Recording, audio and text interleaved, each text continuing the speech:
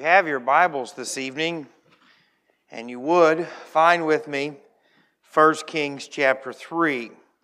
And 1 Kings chapter 3 is one of the most famous Old Testament passages of Scripture because King Solomon asks for wisdom, and then he uses that wisdom, and the story of threatening to cut a child in half is legendary. It's a story that you will see in literature and other places outside of the Word of God. And most of you are extremely good Bible scholars, and you study and you learn things, but I want you to know that as I have prepared for this sermon, there have been some things that have absolutely blessed my heart and have just absolutely humbled me and what goes on here today. But I do want to clarify today, since something was brought to my attention. When you are praying and driving, please keep your eyes open. I just wanted to pass that along. But we're going through a series on leading in a broken world. And I don't think I need to repeat to you the introduction from the last 8 weeks. But leading is hard. Leading as a father, as a husband, as a mother, leading in your place of employment. It's difficult because we are dealing with not only the sin in our own lives, but in the sin of the lives of other people. People that don't think the same way we are. They maybe aren't as far along on the spiritual journey as we are, even in church, or maybe have no relationship with the Lord at all. And so their version of right and ours are totally different. But tonight, as we come to this passage of Scripture, I want you to just think about a couple different things as we go through this tonight. I want you to really think about the people who are involved, because every story, every situation that you will face will involve people. Whether it's the raising of your children, the loving your grandchildren, the relationships at work. But not only will there always be people involved, and you say, well, what if I'm just dealing with myself? Well, you're a person. Regardless of what the yahoos that think their cats think, you are a person created in the image of God. You say, Jake, that might upset them. That is okay. The people involved. But then also you need to know that there are problems that need to be solved. You say, well, Jake, not by myself, it's just me. I can promise you, if you spend time with yourself long enough, you will have problems. There will be things in your own spiritual battle that you're fighting, your struggles that you are carrying. But I also want you to think about this, that the God will provide. And so those three things tonight, as we go through these texts, I really want you to think about that. The people, the problems, and that God provides. Because tonight I really do believe that God wants to set the captive free. I really do believe God wants to give sight to the blind. I don't believe that God wants people to live defeated and discouraged and downtrodden. We serve a God who is able, and while we might go through the valleys and while we might go through challenges, and the Bible makes it abundantly clear that we will all go through trials and tribulations, the Lord wants to be involved in our life. And so if you would pray with me, and then we'll go through this wonderful passage of Scripture. Father, tonight I thank you for your word. I thank you for your love and mercy and grace. Lord, I thank you for these men and women who so faithfully come to hear your word preached, worship together. And Lord, I don't take that for granted, knowing that most places, no matter where you go in this country, Lord, you will not see what is happening tonight. And so, Lord, I thank you for the group of people that you have sent here.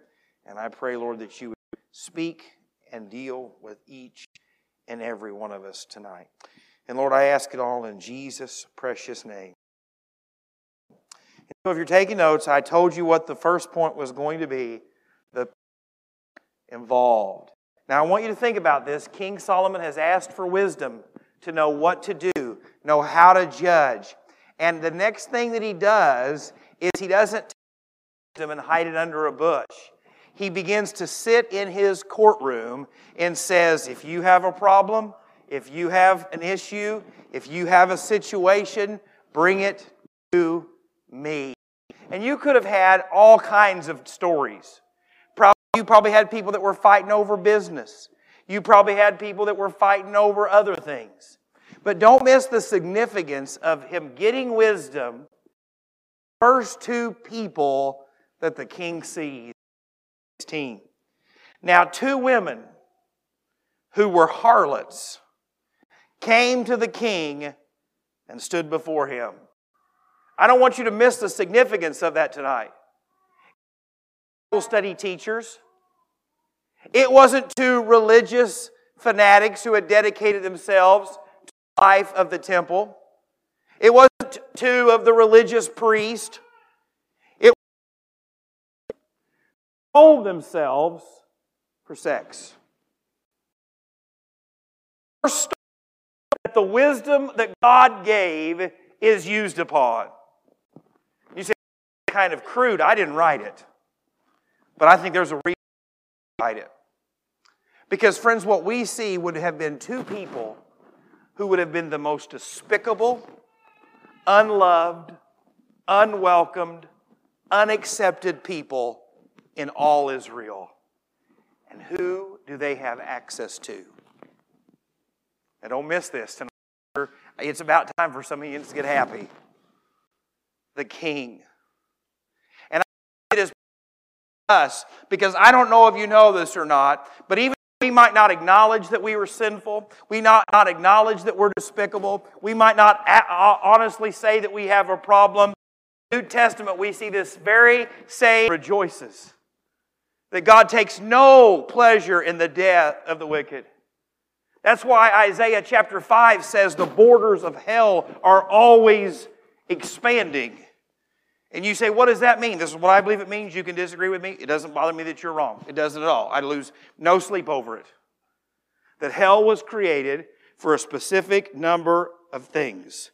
For Satan, for the beast, for the Antichrist, for the false prophet, angel that rebelled in heaven.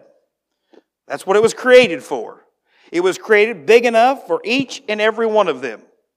But when a person rejects the free gift of salvation that God has offered, when they have committed the unpardonable sin and they are sent there, that verse is talking about that it gets bigger and it gets bigger and it gets bigger and it gets bigger. That's what it says. Why? Because God has a desire to save sinful people. And friends, as a church, we can never lose that compassion. We can never lose that desire that we should be praying for the lost. We should be sharing the good news of Jesus with the lost. We should be going into the shut-ins. We ought to be going into the school-aged children. We ought to be going to the wrong side of the tracks. We ought to be about reaching the lost for Jesus. And friends, we used to call them soul winners, and we know we can't win the souls. But it was meant to be used of a person who was not willing to share the gospel, to go to people, to talk about Jesus, to tell you about the goodness of God. And friends, what this church needs, what this pastor needs to be, is a person concerned about souls. I don't mean Facebook sharing Bible verses. That's great. Share them all day long. But what you need to be doing is sharing them as you go, sharing them as you visit, sharing them as you work. Because why? Those people that are broken and hurting, what if they were the first two in line? Friends, what if someone told those two ladies, you know, the king could solve your problem? I mean, how would two prostitutes know that King Solomon was opening up his court to take inquiries? They had to hear about it from someone. Now, don't miss this with me. You're saying, Jake, you're reading into it. They weren't all-knowing. They probably weren't hanging out in the palace. They might have been, but it would have been for the wrong reasons, all right? It doesn't say that. But someone told them that the king could solve their problem. And friends, one of the greatest songs that was ever written was Thank You for Giving to the Lord. The guy that sang it went way off the deep end, but it's one of my favorite songs. Can you just imagine who is the one that told them that the king could solve their problem? And just imagine when you get to glory someday and someone says, you're the one that told me the King of Kings could solve my problem. Anyway, that makes me much happier than it makes you, but that's okay. Second thing I want to show you tonight is the problem to solve. So why do these two young ladies come? And one woman said in verse 17, "O my Lord, this woman and I dwell in the same house. And I gave birth while she was in the house. And then it happened the third day after I had given birth that these women also gave birth." Now I want to stop right there because the secular society that we live in would say that these women didn't need these kids. They weren't born in the right circumstances. These would have been two children that would have been the product and result of the sinful relations. They'd have said, well, it wasn't fair to her. They ought to kill it. But they both gave birth. There wasn't a husband involved. There probably wasn't a proud mother-in-law there. Let me hold the newborn baby. Most likely these two women, because of what they have done, would have no contact with their family, no contact with their friends. Most likely, if Bible commentators can agree, the one woman probably helped deliver the other woman's, and the other woman probably helped deliver hers a few days later. Why? Because no religious leader's coming to help you. No trained doctor who is of any standing is going into a house like that. And so here are these two, hopeless, broken situation, and they both give birth. And look what it says in verse 19. "And this woman's son died in the night because she lay on him." Now this does not mean in any shape, form, or fashion that she intended to do this. It doesn't mean that she purposely harmed her baby. It just means that for whatever reason, she slept on the child most likely. Now there are some people who have differences of agreement, but I believe that's reading too much into the text. "So she arose in the middle of the night and took my son from my side while your maidservant slept and laid him in her bosom and laid her dead child in my bosom. And when I rose in the morning to nurse my son, there he was dead. But when I had examined him in the morning, indeed, he was not my son whom I had born. Then the other woman said, 'No, but the living one is my son, and the dead one is your son.' And the first woman said, 'No, but the dead one is your son, and the living one is my son.' Thus they spoke before the king." I don't want you to miss the significance of this. For whatever the reason was, for whatever the situation was, both of these mothers wanted a live child.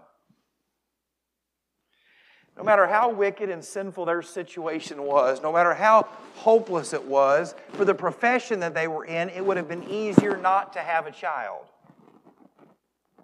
But yet, no matter what it was, they saw the value in having life. Friends, I want you to know something, and this is going to come across us hard, and you can fire me at any time. When you get to the point where you think it is all right to murder a baby, you are at the end of the slippery slope of a wicked heart. Romans chapter 1 talks about the slippery slope and what it ends up with. Homosexuality, murder, and friends, that's where you have to be. But I said all that because I want to pivot. Don't forget that there are some young women who are just terrified. Friends, you can be against murder, and you can be pro-life, and you can still love the people that have sinned and fallen short. You can still have compassion and mercy and grace. But don't ever, ever think that God's okay with the murder of an unborn child or a newborn child. Now, you say, okay, Jake, now you've made us all mad. That's okay. Doesn't bother me at all. So look what it says here in verse 23. "And the king said, the one says, 'This is my son who lives, and your son is the dead one.' And the other says, 'No, but your son is the dead one, and my son is the living one.' Then this king said, 'Bring me a sword.' So they brought a sword before the king, and the king said, 'Divide the living child in two, and give half to one and half to the other.'" Now we read that and think, wow, that is just amazing. If you know the end of the story. If you don't know the end of the story, and you're honest, you're reading that going, what in the heck just happened? See, we have read the Bible so many times for most of us that we don't forget that these people are experiencing it as they go. They don't understand what the next choice is going to be. But can you imagine what that would have been like if you're sitting here with this child and you're arguing and you're bickering and you hear the king said, cut the child in half. That would almost be like if you had to hear a doctor come and say to you that your wife is not going to survive the delivery of this child. You choose. I can't imagine that. I pray that you or I never have to hear those words from a doctor. But listen to what the Bible says in John chapter 7, verse 24. Do not judge according to appearance, but judge with righteous judgment. Friends, you and I need to know the Bible tells us never not to judge. It tells us to be careful how we judge. It tells us to know what measure of judgment we use will be used on us. It means to let God deal with us and then we can judge rightfully. You see, so many times we look at the difficult situations in life, the painful situations in life, and say, I can't speak to that. But if the Word of God speaks to something, speak it. If the Word of God proclaims something, proclaim it. 1 Thessalonians chapter 5, verse 21 says it like this, test all things. Hold fast to what is good. You say, how could you look at a situation like this and find out what's good? How do you test this? How do you evaluate this? It's kind of like this many times in life. Have you ever told two people two different stories to find out which one is telling your secrets? Now, I know you've never have because you have wonderful friends, and you've never been that person because you would never do that to someone else. But it's always funny to see it in a movie. It's kind of like the game when you start by telling a person one thing and there's like 9 people and then you tell the next person, and what you started saying was the bus is brown. And it ends up with your back is brown or something, I don't know. It gets twisted, it gets confused. And when you deal with situations that the Word of God does not speak to specifically, how do you make decisions based upon that? A couple ways that I want to give you. The first is you pray. You say, Jake, I've never had God audibly speak to me. Maybe you have. But tonight what I can tell you is many times God will shut a door that He doesn't want you to go through, and He will open a door that He does. That's not the only way. The second way is you need to know who is giving you that opportunity. Are they a person who loves God? Are they a person who serves God? Are they a person who lives faith? Don't take marriage advice from the harlot. Don't take marriage advice from the bankrupt person. Look who is giving you the opportunity. And third and finally, admit if you get it wrong. You're going to make decisions that, I shouldn't have done that, or man, I wish I would have done that, or man, I wish I would have taken that opportunity. You say, not me, Jake. Every decision I've ever made has been perfect. I would like to say that I believe you are a not truthful person. Because people have said calling you a liar from the pulpit is not nice. So I will try to do better. But you're going to make mistakes. You're going to do things that you wish you hadn't. As a pastor, I look back over my 12 years here and think, what was I thinking? Believed people that I wish I would have never believed. Seen things that I wish I never would have seen. Said things that I wish I never would have said. Got involved in arguments that I never wish I would have got involved with. Look back and think, Lord, I need You. Repentance. As a husband, I look at our marriage and I think, shouldn't have said that. Shouldn't have done that. I was right, but still shouldn't have said it. And I have to ask for forgiveness often. Why? Because there are some things when the Word of God does not speak specifically to, you still have to test. You still have to decide.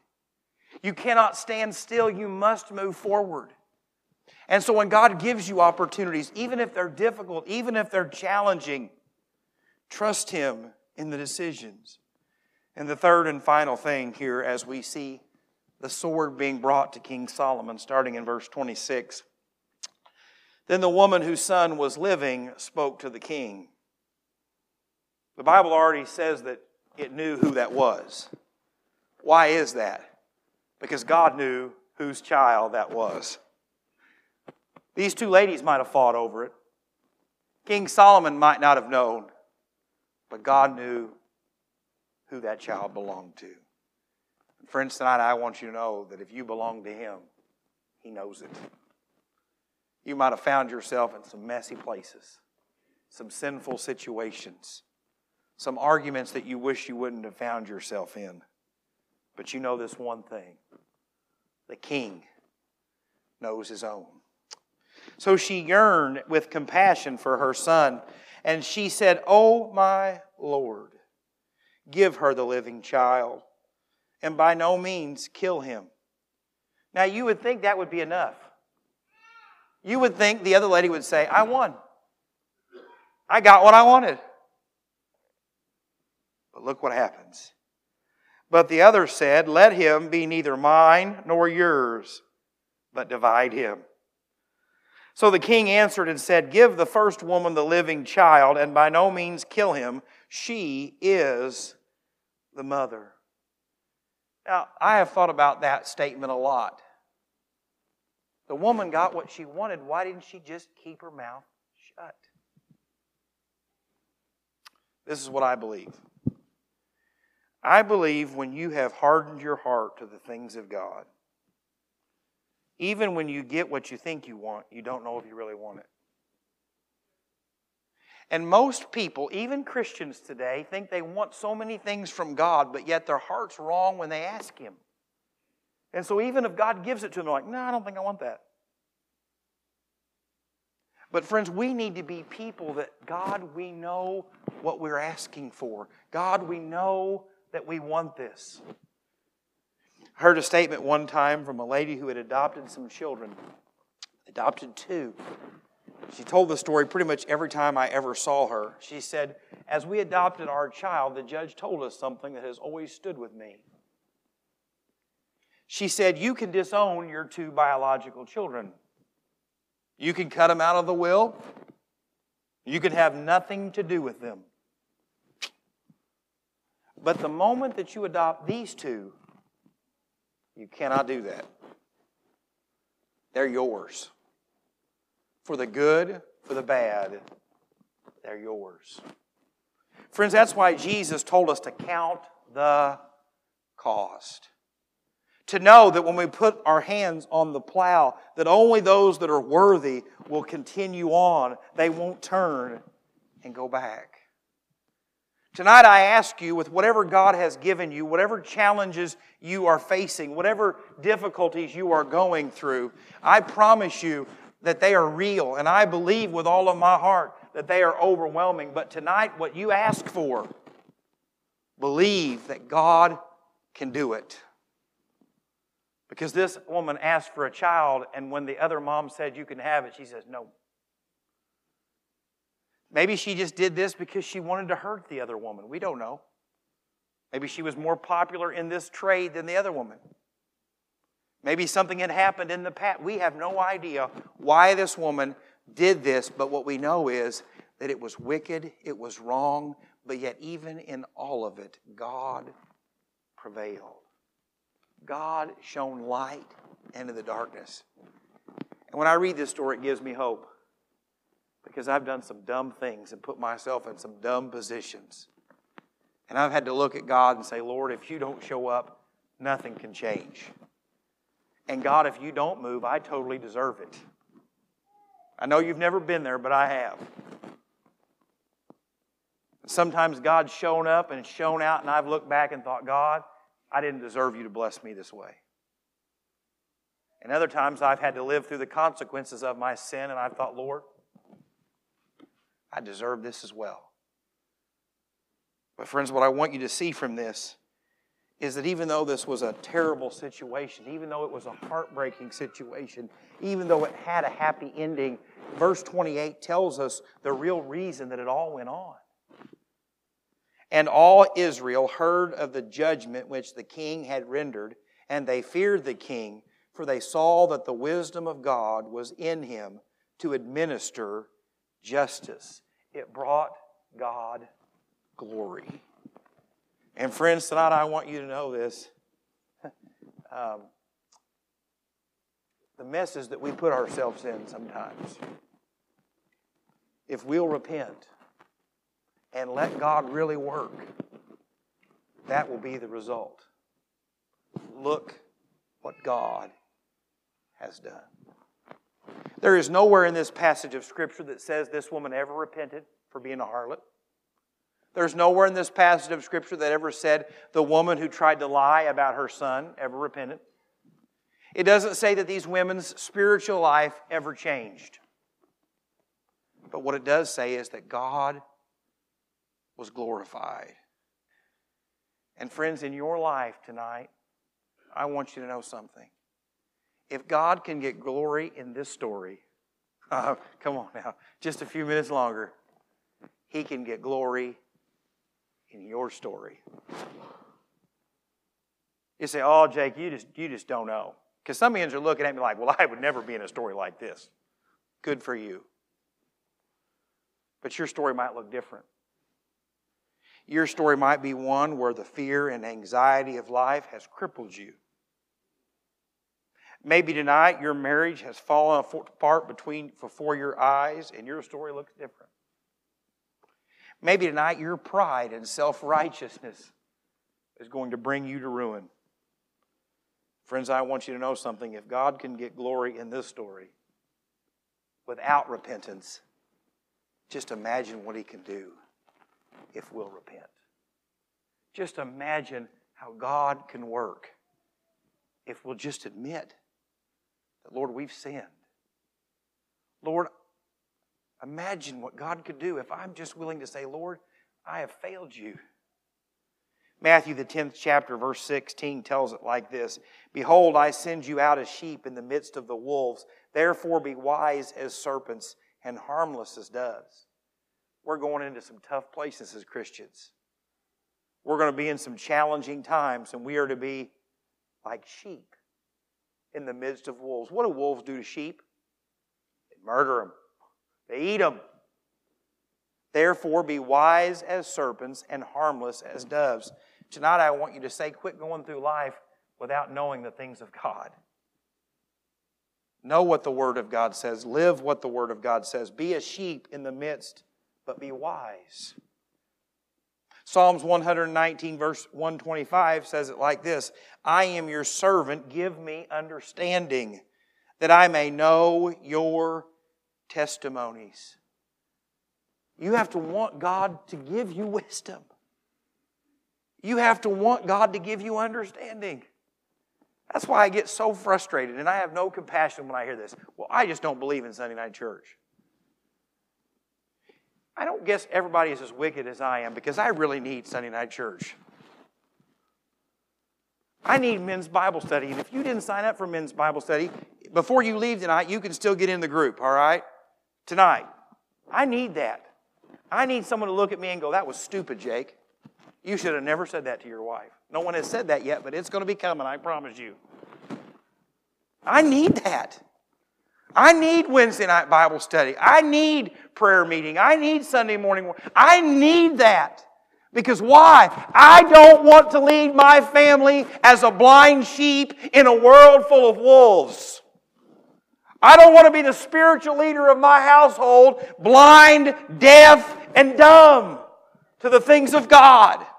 And what is happening is we are living without God's Word, without God's leadership, without times of prayer, and Satan devours our family, and then we step back and say, why did this happen? Same thing for church. Brian and I, we talked Sunday night after the service, and it was amazing, it was wonderful, it was powerful, it was a blessing, but we said we've got to be on guard. If you think Satan's going to let something like that go without opposition, you are mistaken. And friends, you're saying, Jake, I'm trying to read my Bible. I'm here on a Sunday night. I've been trying to suffer through your teaching on Wednesday night. I'm trying, Jake, but it feels like it's just going worse for me. That's because Satan never quits. He is never going to look at your family and say, you've arrived. You're 80 years old. I don't tempt 80-year-old people anymore.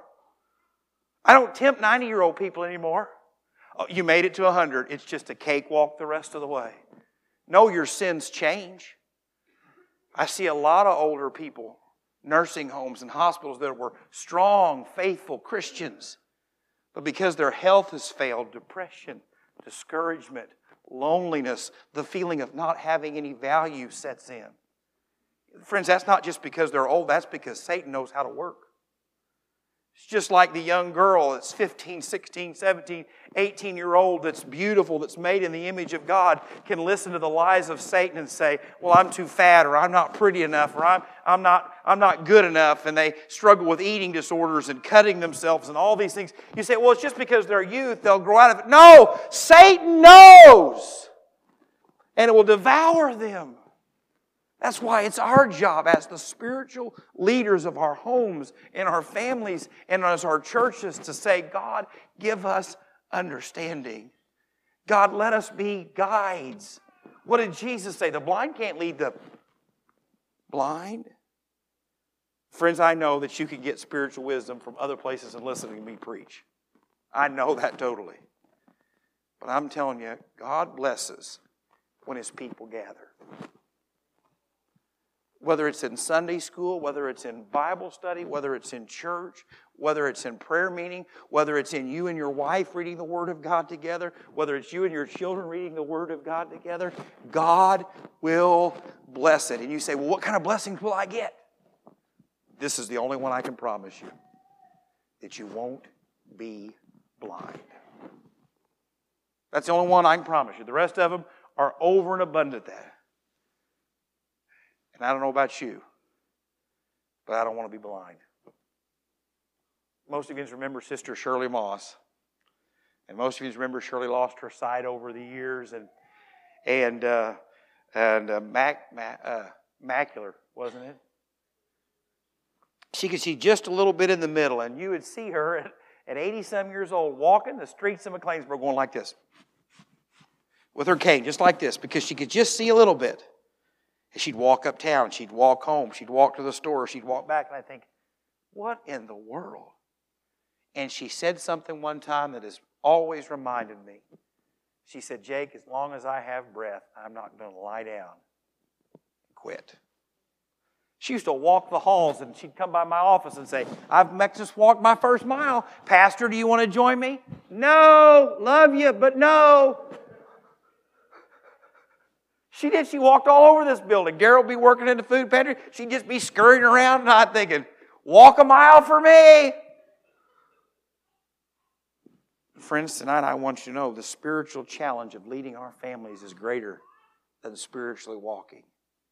And the only reason you have to be spiritually blind is because you choose to be. Why? Because God has given us His Word. It is a lamp unto my... It's there. But I don't have to close it if I'll just open it. Tonight I pray that's you. I pray that if you're in that situation like the harlot, that you'll know that God wants to love and work in your life. He will save you. He will save you completely. Tonight, if you're here and you're saying, Jake, I'm trying to live my life for the Lord, but oh, it is hard. Tonight, you come to Him. Maybe tonight you're here and you're saying, Jake, I've been through the valleys. I've been through the storms. I'm in a really good place right now. And you need to be praying that God would keep your eyes open to the temptations and snares that Satan's going to throw. Pray that about your life. Pray that about your family. Pray that for this church. Father, we thank you so very, very much for your word. And Lord, I pray tonight that if I have said or done anything contrary to what your word says, I ask your forgiveness. Father, thank you for the truth of your word.